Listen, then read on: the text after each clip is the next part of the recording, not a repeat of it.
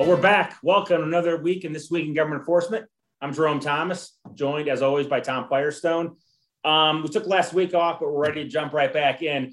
Tom's going to start us out talking about the recent report for the Special Inspector General for Afghanistan, specifically relating to corruption in Afghanistan, which will no doubt shed some light on the events of the past 7 to 10 days in Afghanistan. And then I will take us home today talking about a recent SEC case filed last week on shadow insider trading. It got Tom all worked up before we were going on, so hopefully it'll get you guys worked up too. But I guess without further ado, Tom, why don't you kick us off? Thanks a lot, Jerome. Looking forward to continuing our discussion about insider trading. As Jerome said, I wanted to talk about the report of the Special Inspector General for Afghan Reconstruction, also known as SIGAR, and what he had to say about corruption in Afghanistan. Now, we've spoken before about the connection between national security and anti-corruption, and nothing sheds a light on that like the recent events in Afghanistan. The Taliban takeover has caused a lot of people to look at the role of corruption in facilitating that takeover and the collapse of the preceding government. And what I think that the events in Afghanistan, which have drawn so much attention in the country because they're so dramatic and so important, will again force this administration to look at the connection between rule of law, anti-corruption, and national security. So I think it's worth considering what the lessons learned from Afghanistan are, as they will probably inform administration policy going forward, which of course has implications for companies operating in emerging markets. Just a couple words on this. The SIGAR, Special Inspector General for Afghan Reconstruction, was appointed by Act of Congress in 2008. The position was created in 2008. The IG is somebody named John Sopko, who was a federal prosecutor with DOJ for many years, focused on organized crime, anti-corruption, also worked as a defense lawyer at a big law firm, focusing on white-collar defense. So he's somebody who's very focused on these issues and comes at them from the same angle Jerome and I do and our listeners do, which is really a corporate enforcement perspective. He has been banging the drum on corruption in Afghanistan for years in multiple reports over the years. Last week, he released an additional report, which is called not lessons learned, but what we need to learn, implying that the lessons have not yet been learned. And he devotes a significant part of that report to corruption. I wanted to talk about that, but before getting into his most recent report, I wanted to talk about some of the previous reports and what he said previously about corruption in Afghanistan and why it was a threat to national security. He issued a major report on 2016 on this. And then in a statement he made in 2020, he again focused on corruption. And he said in this 2020 statement that the international donor community should condition future assistance to Afghanistan on the implementation of effective anti-corruption measures. And he identified several of those, which are the following: addressing the backlog of corruption cases, including a fuel price fixing case that had been hanging around for 6 years, the arrest, trial, and imprisonment of powerful individuals engaged in corruption, significant output from anti-corruption courts, recovery of stolen assets, proper resourcing of anti-corruption institutions, and greater transparency in contracting, public procurement, and legal proceedings. Now, it's hard to argue with any of that. It all sounds well and good, very logical sorts of recommendations to make to a foreign government combating corruption. The only problem is that these are absolutely Western US indicia of success in battling corruption in the court system, which it turns out, according to the SIGAR, really had very little relevance to Afghanistan when we look at what happened. In his final report that was issued last week, the report, I don't know if it's the final report, the report entitled What We Need to Learn that was issued last week, he again comes back to the role of corruption in the security effort in Afghanistan, but he comes at it now from a completely different perspective than in his previous reports. And he basically says that we misjudged it and we tried to shove a Western legal system down the throats of a traditional society. It didn't take. In fact, it made the situation worse. And that's something we need to be sensitive to on a going forward basis. Some of those, quoting from the what we need to learn report.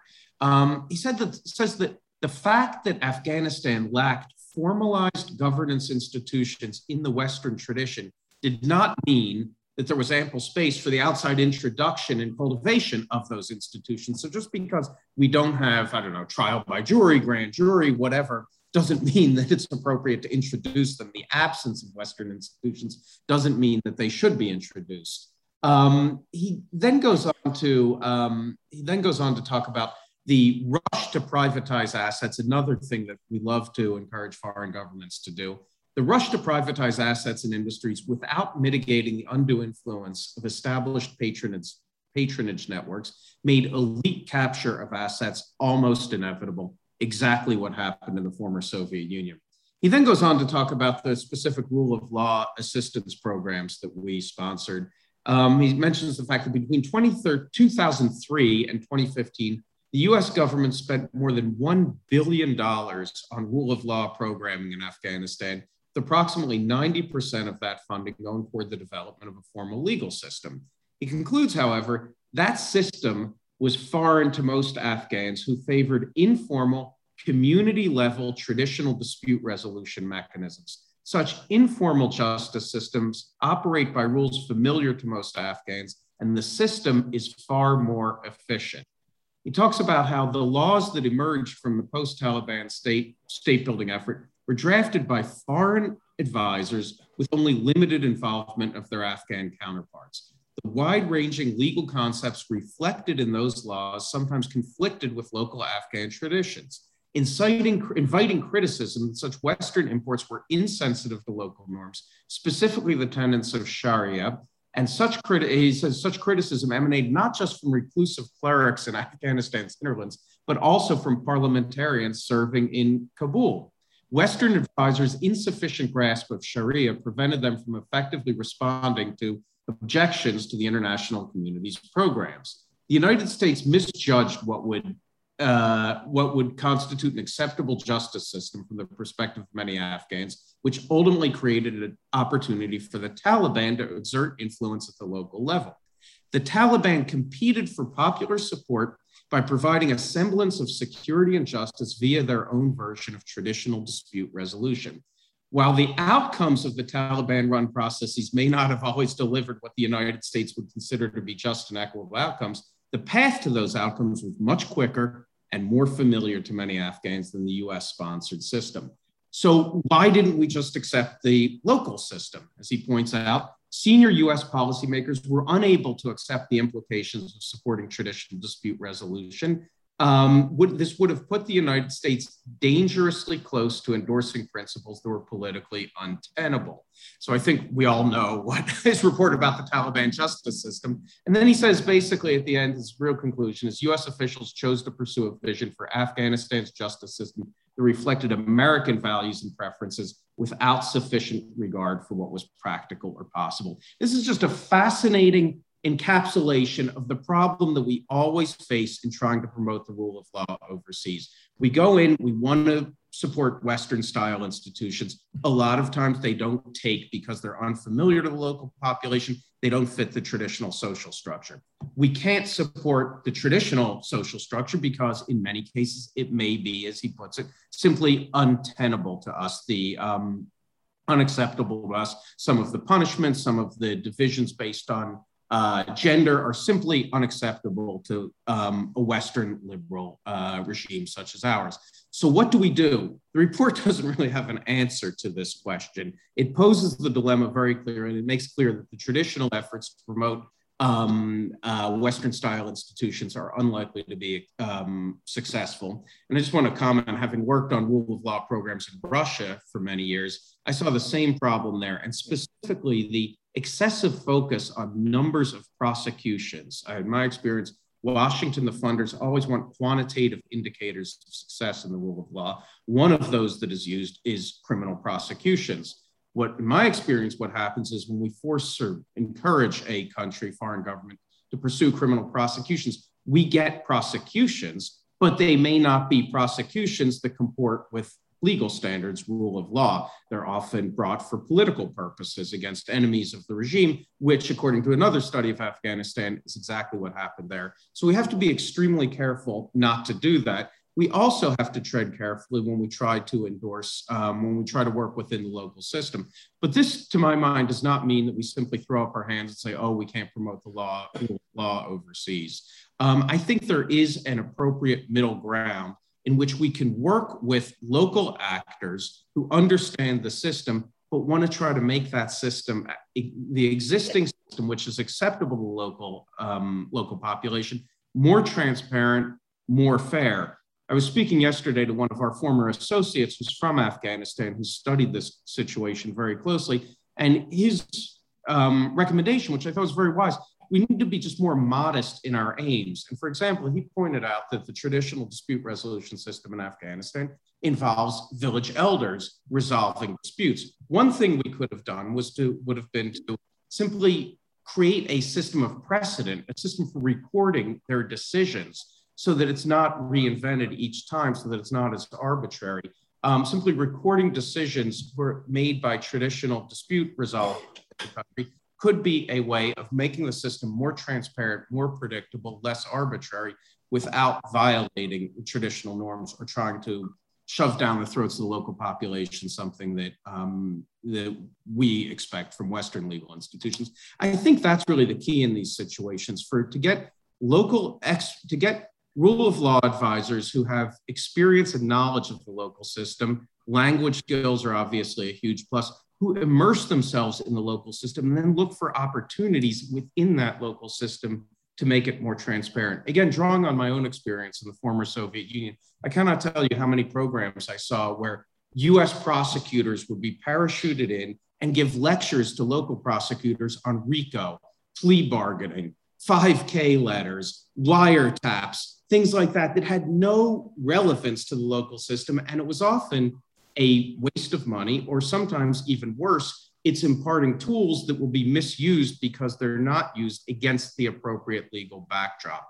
So this is not something we're going to resolve right now, but this report, I think, is really just poses a very important question, and I hope will force a very meaningful debate and discussion about this issue, because it is an ambition of the Biden administration to promote the rule of law around the world. How we go about that is a very important question. I hope that this report forces thinking to advance on this subject.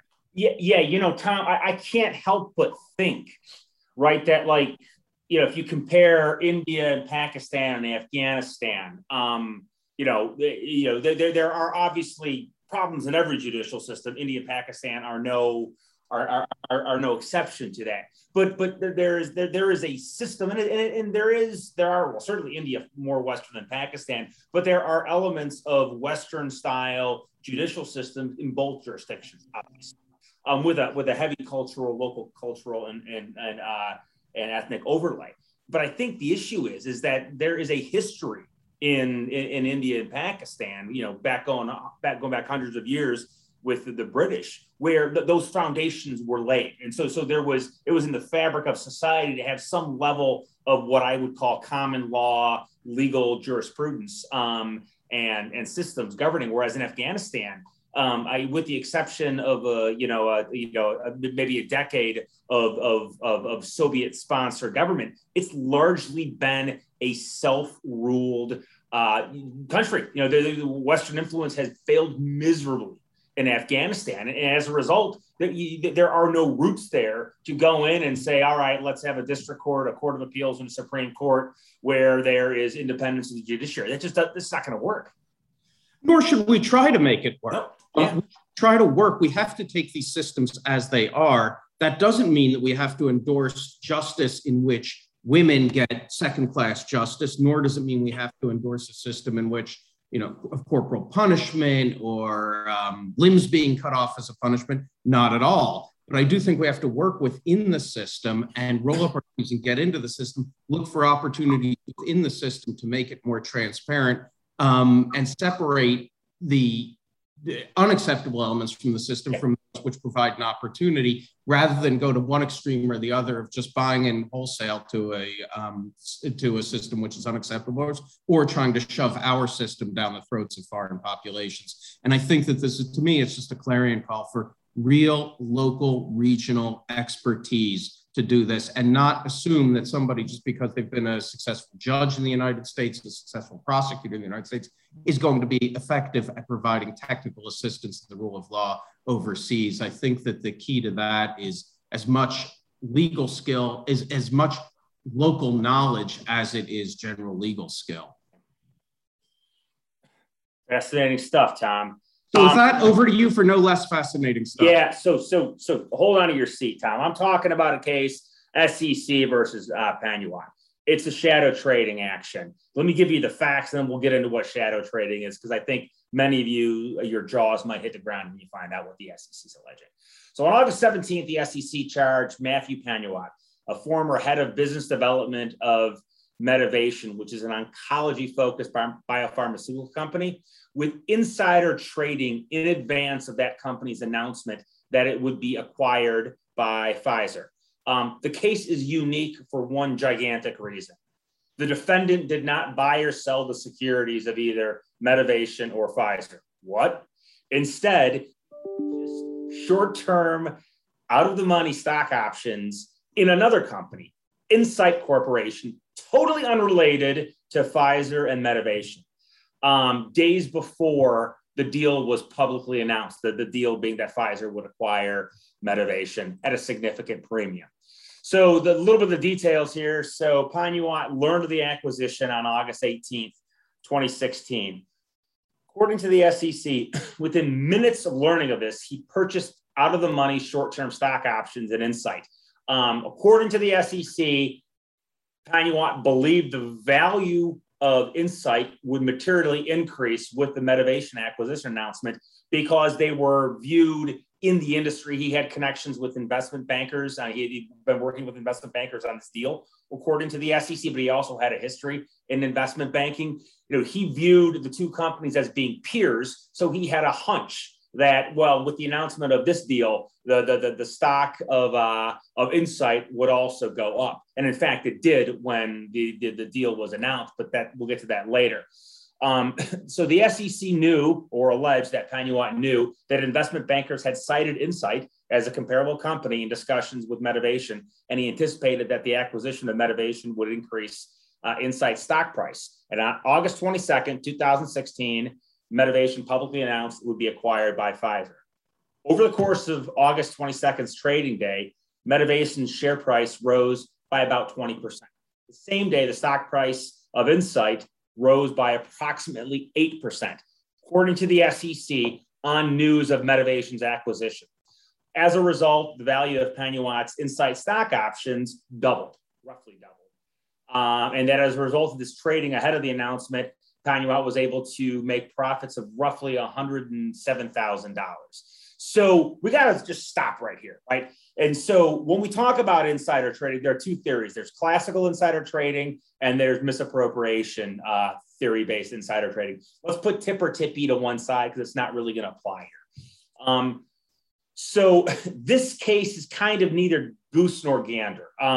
It's a practice that folks have been referring to over the past couple of years as shadow trading, which is where company insiders use information they get through their employment to trade in securities of unrelated companies.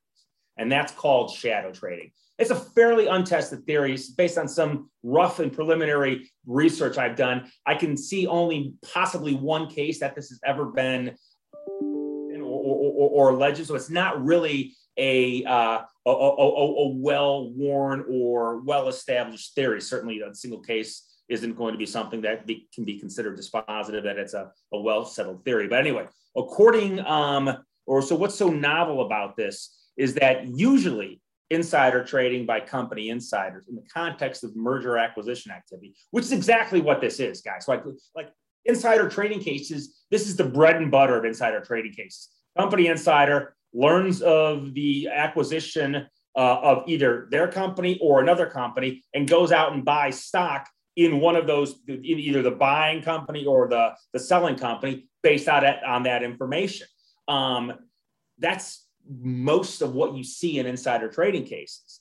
However, what we don't typically see in insider trading is where a company insider trades in the stock of an unrelated third company, and that trading is the basis of insider trading. The SEC doesn't really articulate what its theory is, but based on sort of pulling apart some of the allegations, I think they're using the misappropriation theory here. So for starters, let's talk about the classic theory. Courts have typically relied on the classical theory of insider trading to apply, where a corporate insider uses insider information, material insider information derived from his or her corporate position to trade in his own corporation stock. So it would be drawing on the common law, fraudulent non-disclosure theory. The classical theory says, look, I have information that I got by virtue of my position as a corporate insider. By me not disclosing that information to you on the other side of the transaction, you are also a shareholder of that company. I have engaged in a fraudulent device or fraud. So that is the classic theory of insider trading. But it typically only applies historically in trading in the stock of the company where you are the insider. Under the misappropriation theory, which is made famous by the O'Hagan case, a person who uses insider information to trade in securities has, let me take that back. The misappropriation theory is premised upon where somebody, and it's typically a corporate outsider. O'Hagan was a lawyer at the law firm advising one of the two companies involved in an acquisition, where an outsider typically uses information he or she gets from usually their employer, from a source of the information, owes a duty to keep that information to themselves and not use it for their personal gain, and in fact breaches that duty to keep the information confidential and not use it, and thereby trades in the securities. But what you typically see, though, in misappropriation cases is it's that somebody gets information through a deal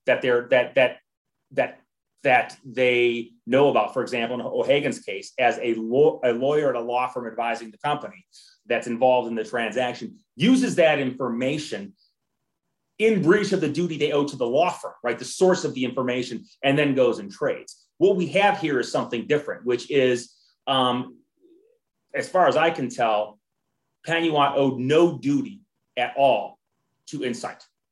And that's really what this is going to come down to, is the lawyers for Panuot are going to say, where is the duty that he owes to the lawyers or to Insight? What the SEC is going to say is, well, not so fast. The misappropriation theory says that when you have a duty, when you get information and you have a duty to not use it for your own personal purposes, and you use that duty or you use that information in breach of that duty for stock trading, that is within the four corners of the misappropriation theory.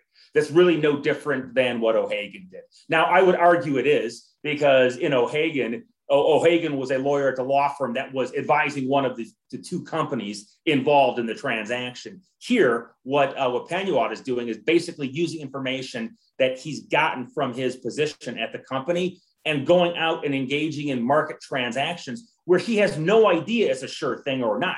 It's a big gamble. He might have lost on this, right? And he has no insight into what is going to happen with Insight, whether Insight is going to be purchased, whether there are going to be any offers for Insight.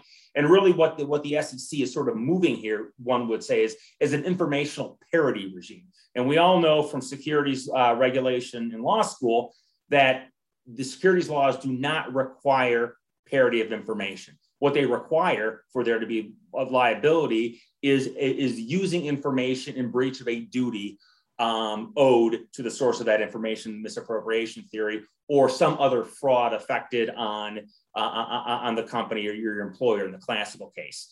But what the SEC would say, well, hold on. And they actually said it here. They said, look, he had a duty to keep this information confidential and not use it for securities trading purposes. For example, Panuot agreed at the outset of his employment that he would keep information he learned during his employment confidential and not make use of such information except for the benefit of Medivation.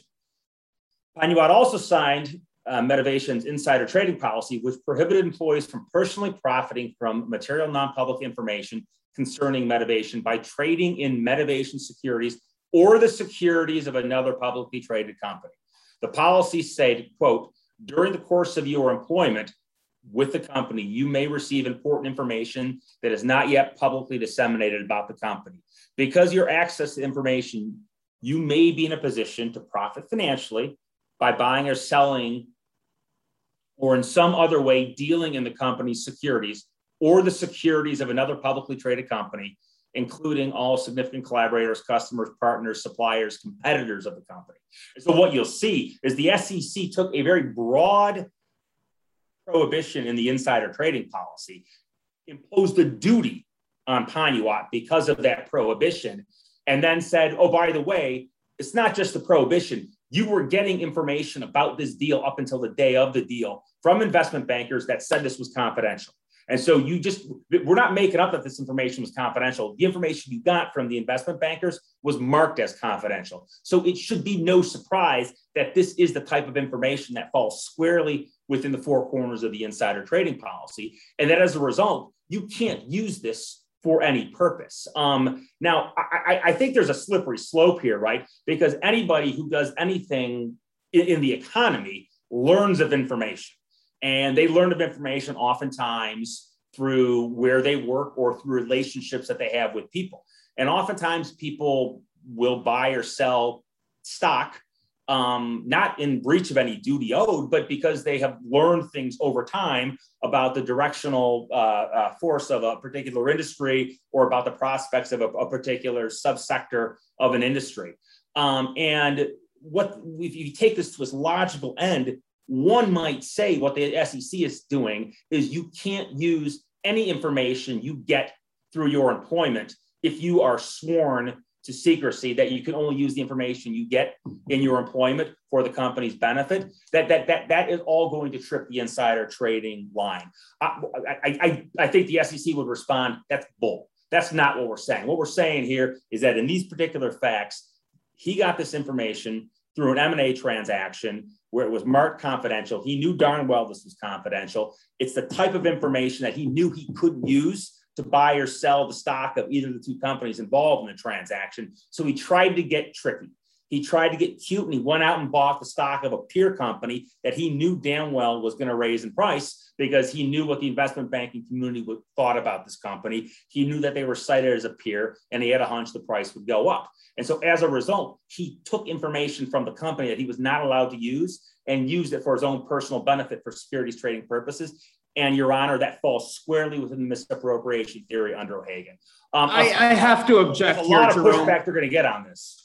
I don't understand how he's not an insider of the company that he traded in. Maybe he breached a duty to his own employer, but that doesn't mean that there's insider trading with respect.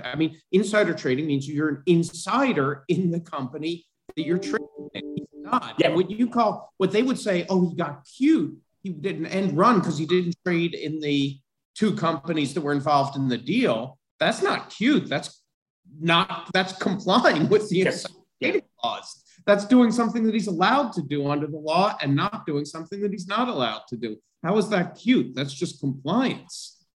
Yeah, it is a stretch of gargantuan proportions to apply the insider trading laws to this fact pattern. What I think is happening here is that the SEC is responding to a little bit of populist pressure here, because this is something that people have been talking about for a while, which is there are people who have access to all types of information before the rest of the economy gets information. And what they do is they're either well-advised enough or they're smart enough to know where the lines are drawn on the law.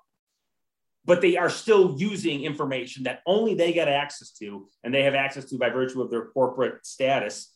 And they're then going out and getting rich buying other companies' stock based on information they're getting that if you ask most people, including most in-house compliance folks or even lawyers, they would say, well, technically, they shouldn't be doing that under the insider trading policy. And so as a result, I think there's a populist tilt to this case. When I first read it, I said, oh, yeah, they're clearly targeting what people have been complaining about for a few years, which is corporate insider abuses that are sort of technically outside the scope of the law, but still have a flavor of insider trading. Right. But as you pointed out, the insider trading laws don't purport to achieve parity of information. And that's what this is saying. And if we go to a parity of information model, then we're going to change the markets entirely. Yeah. Look, I'm trying to put myself in the shoes of the SEC here, Tom. And I keep going back to Charles O'Hagan, right? Saying, well, O'Hagan didn't owe a duty to, he wasn't an insider at all. He was an employee, he was a law firm lawyer, and he didn't owe a duty to the company whose stock he purchased. He owed a duty to his law firm. And so he was an outsider as well. But what he did is he took information from a source, his law firm, that he owed a duty of confidence to, and he then went out and bought the stock of a company that he owed no duty to. I think the reality is, well, that was all part of an M&A transaction where everyone would say, well, that's all sort of all confidential information and is typically where insider trading laws or cases arise. So you can see it extending in that case. This is something entirely different. Where like there is no privity of transaction, if you will, between PanUWatt and Insight. Insight is a totally unrelated corporation that he essentially bought on a hunch. I mean, it might have been a good hunch, and it might have been based on what people were saying, but it was a hunch. Yeah, to me, it seems the difference between him and O'Hagan is that O'Hagan has this inside knowledge because he's working on that very deal. He's not taking a risk because he's got the information in real time through his insider status. This guy doesn't know what's going to happen with Insight. He has no control over what's going to happen with Insight. He only knows his own deal, and how that deal affects the stock price of Insight is it's a question. And so to me, that difference, that separation between him and Insight, which didn't exist in O'Hagan, makes this a different animal. Yeah, you know, Tom, what I would love to do is give the SEC lawyers on this case some truth serum and say, how are these facts different than normal everyday securities trading based on what everybody learns in the course of working in the economy? Tell me what is different about it. And I think they would say, because he got this as a part of an M&A transaction, and those are typically sacrosanct transactions for insider trading purposes. And what we are doing is merely extending that prohibition that nobody would contest one step further to a peer company that he had a very good reason would move in parallel. Again, it's a huge leap. It's a huge inferential leap, and one that I don't know is going to be supported by the law. But I think that's what they would say. And I think that's probably where they would draw the line. But still, there are a lot of questions raised by this case that I think we're going to have to follow closely. I agree. I mean, under the truth serum, they would say what makes this different is that he obtained the information and used it in breach of an explicit duty that he owed to his employer, which is different from, you or I just learning things, generally and trading on it. But to me, sure, that makes it different than honest research, but that makes it a breach of duty to your employer. It does not insider trading make. That seems to me an important distinction which should be preserved. Yep. All right. Well, let's see where this thing lands. Great discussion today, Tom. Thanks for engaging with me. And then always interesting. In Afghanistan, fascinating stuff. All right, everyone. We hope you enjoyed it. We got worked up today, but it was fun. And so we'll talk to you guys next week. Again, keep the comments, feedback coming. We'd love to hear from you guys. Until next week,